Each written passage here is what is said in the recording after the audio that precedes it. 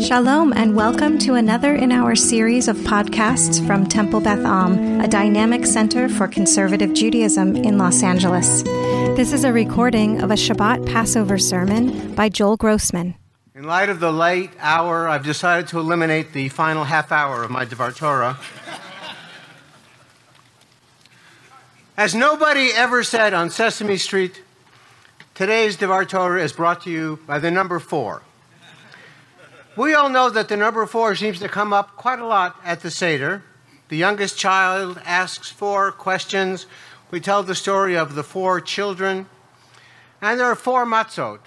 I know, you think there's only 3 matzot, but you break it, and then there's 4 matzot. And of course, we drink 4 glasses of wine. So the obvious question is, why? What's so special about the number 4 that it comes up over and over again during the Seder? So I'm going to share with you a couple of traditional interpretations, a couple of wild interpretations that I have heard, and then 2 interpretations of my own. Now, the most common answer to the question, why are there 4 cups of wine, is because when God delivered us from Egypt, the Torah gives us 4 specific verbs, v'hotzeti, v'hitzalti, v'ga'alti, v'lakachti. God said to us, I will take you out of the land of Egypt, I will rescue you, I will redeem you, and then I will take you to the land of Israel. The most traditional explanation of the 4 sons is that there are 4 different places in the Torah when we say, and you shall tell your son on that day, and so each of them must be a different kind of son, and so we have 4 sons in the Haggadah. So there are these types of explanations, and then as I was doing some research and reading some different Haggadot, I found some other interesting ones. For example, one says that the rabbis connected the 4 cups of wine to the 4 places in the book of Bereshit that the cup of Paro is mentioned. I thought this was a little odd, but as you know, when Joseph was locked in prison, there were 2 other prisoners, the great baker and the wine cup bearer for Paro, and 4 different times it mentions kos Paro, the wine goblet of Paro. Somehow that leads to the 4 cups of wine, according to that interpretation. Another interpretation I read was that the 4 cups of wine represent the 4 nations who enslaved our people after the Exodus from Egypt: Babylon, Persia, Greece, and Rome. Interesting, but why would we talk about them on Pesach? Strangest one of all for me was the one I saw, which is attributed to the Vilna Gaon. And the Vilna Gaon says, the number 4 in the Haggadah reflects the fact that there are 4 worlds which we may experience. The first world is our present existence as human mortals here on earth. The second world is the world after Mashiach comes. Still here on earth, but a different world. The third world is the world of Tichiat HaMetim, the world of the resurrection of the dead, when we're still here on this earth, but all those who had passed away come back. It's even harder to find an apartment in that world. The Vilna Gaon did not say that. And the 4th world, according to the Vilna Gaon, representing the 4th glass, the 4th cup of wine, is Olam Haba, when we are no longer human, no longer on this earth, but in some other, hopefully better place. Coming back down to earth, another interpretation is the 4 cups, the 4 children, the 4 questions represent the 4 corners of the earth. Ufaratzta yama v'kedma tzafona v'negba. May you go to all 4 corners of the earth, north, east, south, and west. Finally, another scholar says in another Haggadah, the 4 cups, the 4 children, and so forth represent 4 mitzvot that the Israelites kept while they were slaves. They kept their Hebrew names. They spoke to each other only in Hebrew. They did not commit adultery. And they did not speak Lashon Hara. Without a doubt, the hardest interpretation to believe. As I have been thinking myself about different interpretations, I'm going to offer 2 of my own as quickly as I can. First of all, I think that the prevalence of the number 4 on Pesach connects it powerfully to the holiday of Sukkot.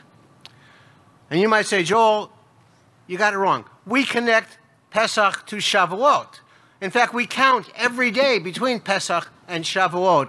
First, we are free, but we can't really be free until we have the Torah, so there's a strong connection between Pesach and Shavuot. But I would like to connect Pesach, Zman Cherutenu, the time of our liberation, to Sukkot, the time of our happiness and joy.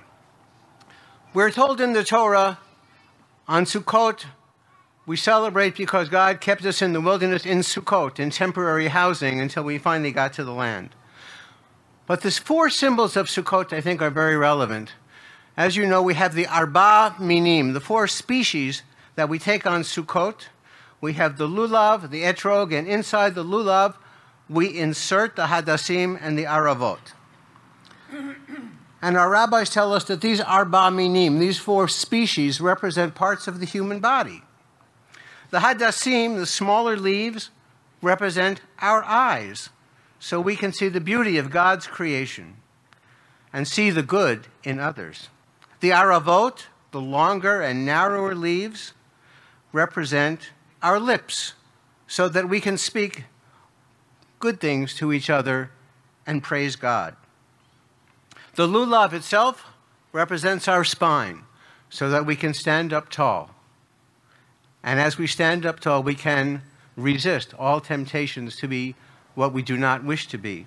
And finally, of course, the Etrog representing our heart and giving us the ability to love our fellow people, and to love God.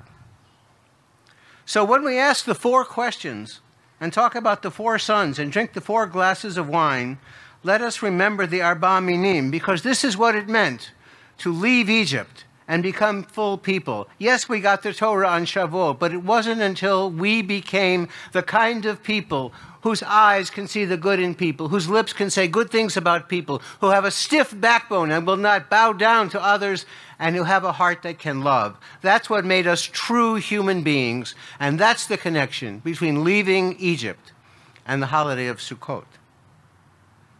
Finally, to answer the question of why the number 4 is so prevalent in the Haggadah, I say, let's look in the Haggadah itself. In one of everybody's favorite songs, Echad Mi Yodea. Certainly in my family, Echad Mi Yodea is a big hit and usually the loudest and most raucous song in the entire Haggadah. So in the Echad Mi Yodea, we say the fourth one, Arba Mi Yodea. Who knows 4? I have a slightly different translation. Echad Mi Yodea means, why is the number 4 so prevalent throughout the Haggadah?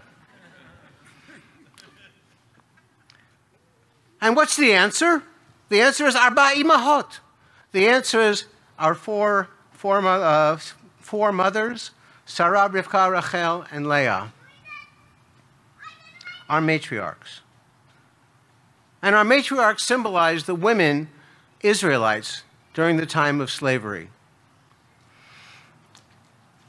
The Midrash tells us the men came home from slavery when they had to fight to find their own straw to build the bricks. They were exhausted. The horrible Egyptian taskmasters worked them down all day long. And finally they came home, and their wives decided to beautify themselves as much as possible and cook them something good to eat from whatever was available, and finally wanted to make love to them so that they could have children, and the children of Israel would stay alive.